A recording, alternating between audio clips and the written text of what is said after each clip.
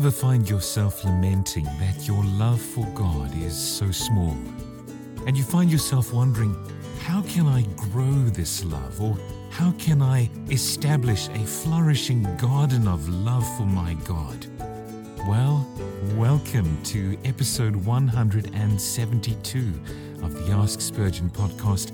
I am hoping and trusting that you will find encouragement for this today. I'm Dave Holt and so glad to have you with me.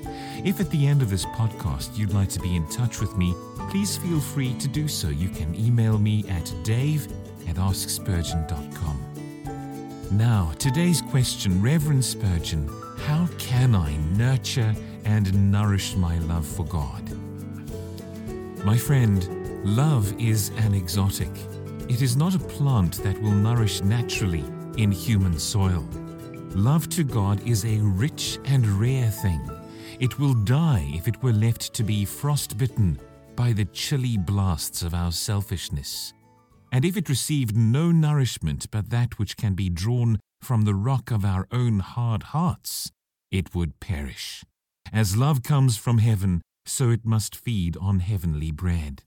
It cannot exist in this wilderness unless it is nurtured from above and fed by manna from on high.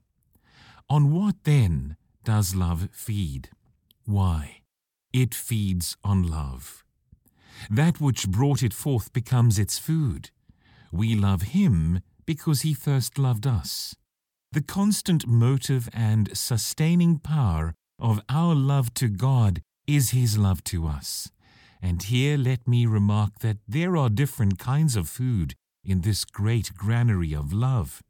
When we are first of all renewed, the only food on which we can live is milk, because we are but babes, and as yet have not strength to feed on the higher truths of God.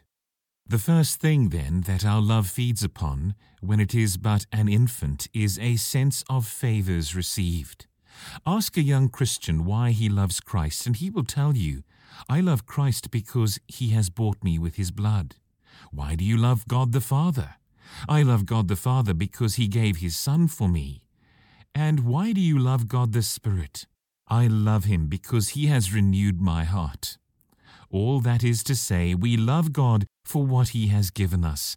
Our first love feeds on the simple food of a grateful recollection of mercies received. And mark, however much we grow in grace, this will always constitute a great part of the food of our love. But when the Christian grows older and has more divine grace, he loves Christ for another reason. He loves Christ because he feels Christ deserves to be loved. I trust I can now say I have in my heart a love to God. The apostles did not merely love Christ because of what He had done for them. You will find in their sonnets and in their letters that their motive of love was that He had communed with them. He had shown them His hands and His side. They had walked with Him in the villages. They had lain with Him on the beds of spices. They had entered into the mystic circle of communion. They felt that they loved Christ because He was all over glorious and was so divinely fair that if all nations could behold Him, surely they would love Him too. This, then, is the food of love. But when love grows rich, and it sometimes does, the most loving heart grows cold towards Christ. Do you know that the only food that ever suits sick love is the food on which it fed at first? I have heard say by physicians that if a man is sick, there is no place so well adapted for him as the place where he was born. And if love grows sick and cold, there is no place so fit for it to go as to the place where it was born, namely, the love of God in Christ Jesus our Lord. Where was love born? Love was born in the Garden of Gethsemane, where Jesus sweat great drops of blood. It was nurtured in Pilate's hall, where Jesus bared His back to the ploughing of the lash and gave His body to be spit upon and scourged. Love was nurtured at the cross amid the groans of an expiring God beneath the droppings of His blood. It was there that love was nurtured. Bear me witness, children of God, where did your love spring from, but from the foot of the cross? Did you ever see that sweet flower growing anywhere but at the foot of Calvary? No. It was when you saw love divine, all loves excelling, outdoing itself. It was when you saw love in bondage to itself, dying by its own stroke, laying down its life though it had power to retain it and to take it up again. It was there your love was born, and if you wish your love, when it is sick, to be recovered, take it to some of those sweet places. Make it sit in the shade of the olive tree, and make it stand on the pavement and gaze while the blood is still gushing down. Take it to the cross and bid it look and see afresh the bleeding lamb. And surely this shall make your love spring from a dwarf into a giant, and this shall fan it from a spark into a flame. And then, when your love is thus recruited, let me bid you give your love full exercise, for it shall then grow. You say, where shall I exercise the contemplation of my love to make it grow? O sacred dove of love, stretch your wings and play the eagle. Let us come, open wide your eyes and look full into the sun's face, and soar upward, upward, upward, far above the heights of this world's creation, upwards till you are lost in eternity. Remember that God loved you from before the foundation of the world. Does not this strengthen your love? Ah, what a bracing air is that air of eternity! When I fly into it for a moment and think of the great doctrine of election, of that vast unmeasured love which from the days of old did all the chosen seed embrace, like sheep within the fold, it makes the tears run down my cheeks to think that we should have an interest in that decree and counsel of the Almighty Three, when everyone that would be blood-bought had his name inscribed in God's eternal book.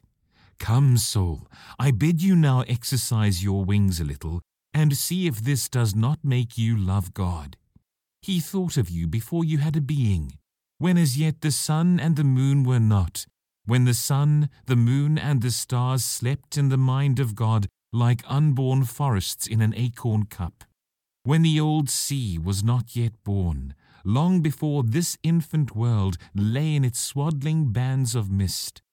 God had inscribed your name upon the heart and upon the hands of Christ indelibly, to remain forever. And does not this make you love God? Is not this sweet exercise for your love? We love God because He first loved us, seeing that He loved us before time began and when He dwelt alone in eternity. And when you have soared backward into the past eternity, I have yet another flight for you. Soar back through all your own experience and think of the way whereby the Lord your God has led you in the wilderness. Think how He has fed and clothed you every day, how He has borne with your ill manners, how He has put up with all your murmurings and all your longings after the flesh pots of Egypt, how He has opened a rock to supply you and fed you with manna that came down from heaven.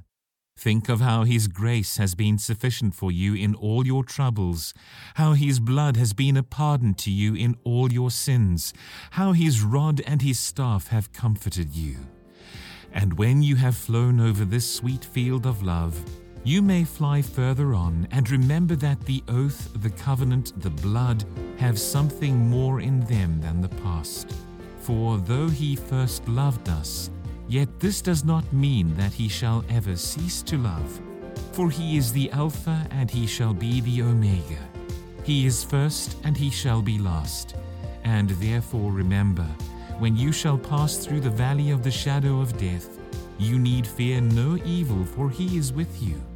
When you shall stand in the cold floods of Jordan, you need not fear, for death cannot separate you from His love. And when you shall come into the mysteries of eternity, you need not tremble, for I am persuaded that neither principalities, nor powers, nor things present, nor things to come, nor height, nor depth, nor any other creature shall be able to separate us from the love of God, which is in Christ Jesus our Lord. And now, soul, is not your love refreshed? Does not this make you love him? Does not a flight over these illimitable plains of the ether of love inflame your heart and compel you to delight yourself in the Lord your God? Here is the food of love. We love him because he first loved us, and because in that first love there is the pledge and promise that he will love us even to the end. That answer to the question, how can I nurture and nourish my love for God, was provided during a Sunday morning sermon preached on the 19th of December 1858, titled Love. And I do hope that it has been an encouragement and that it will help you as you meditate on how you might nurture and nourish your love for the ever-deserving God who is ours. Don't forget, if you want to become a subscriber of this podcast, to ensure that you never miss an episode, just click on the subscribe icon on your preferred podcast provider. Until next time, the Lord bless and keep you.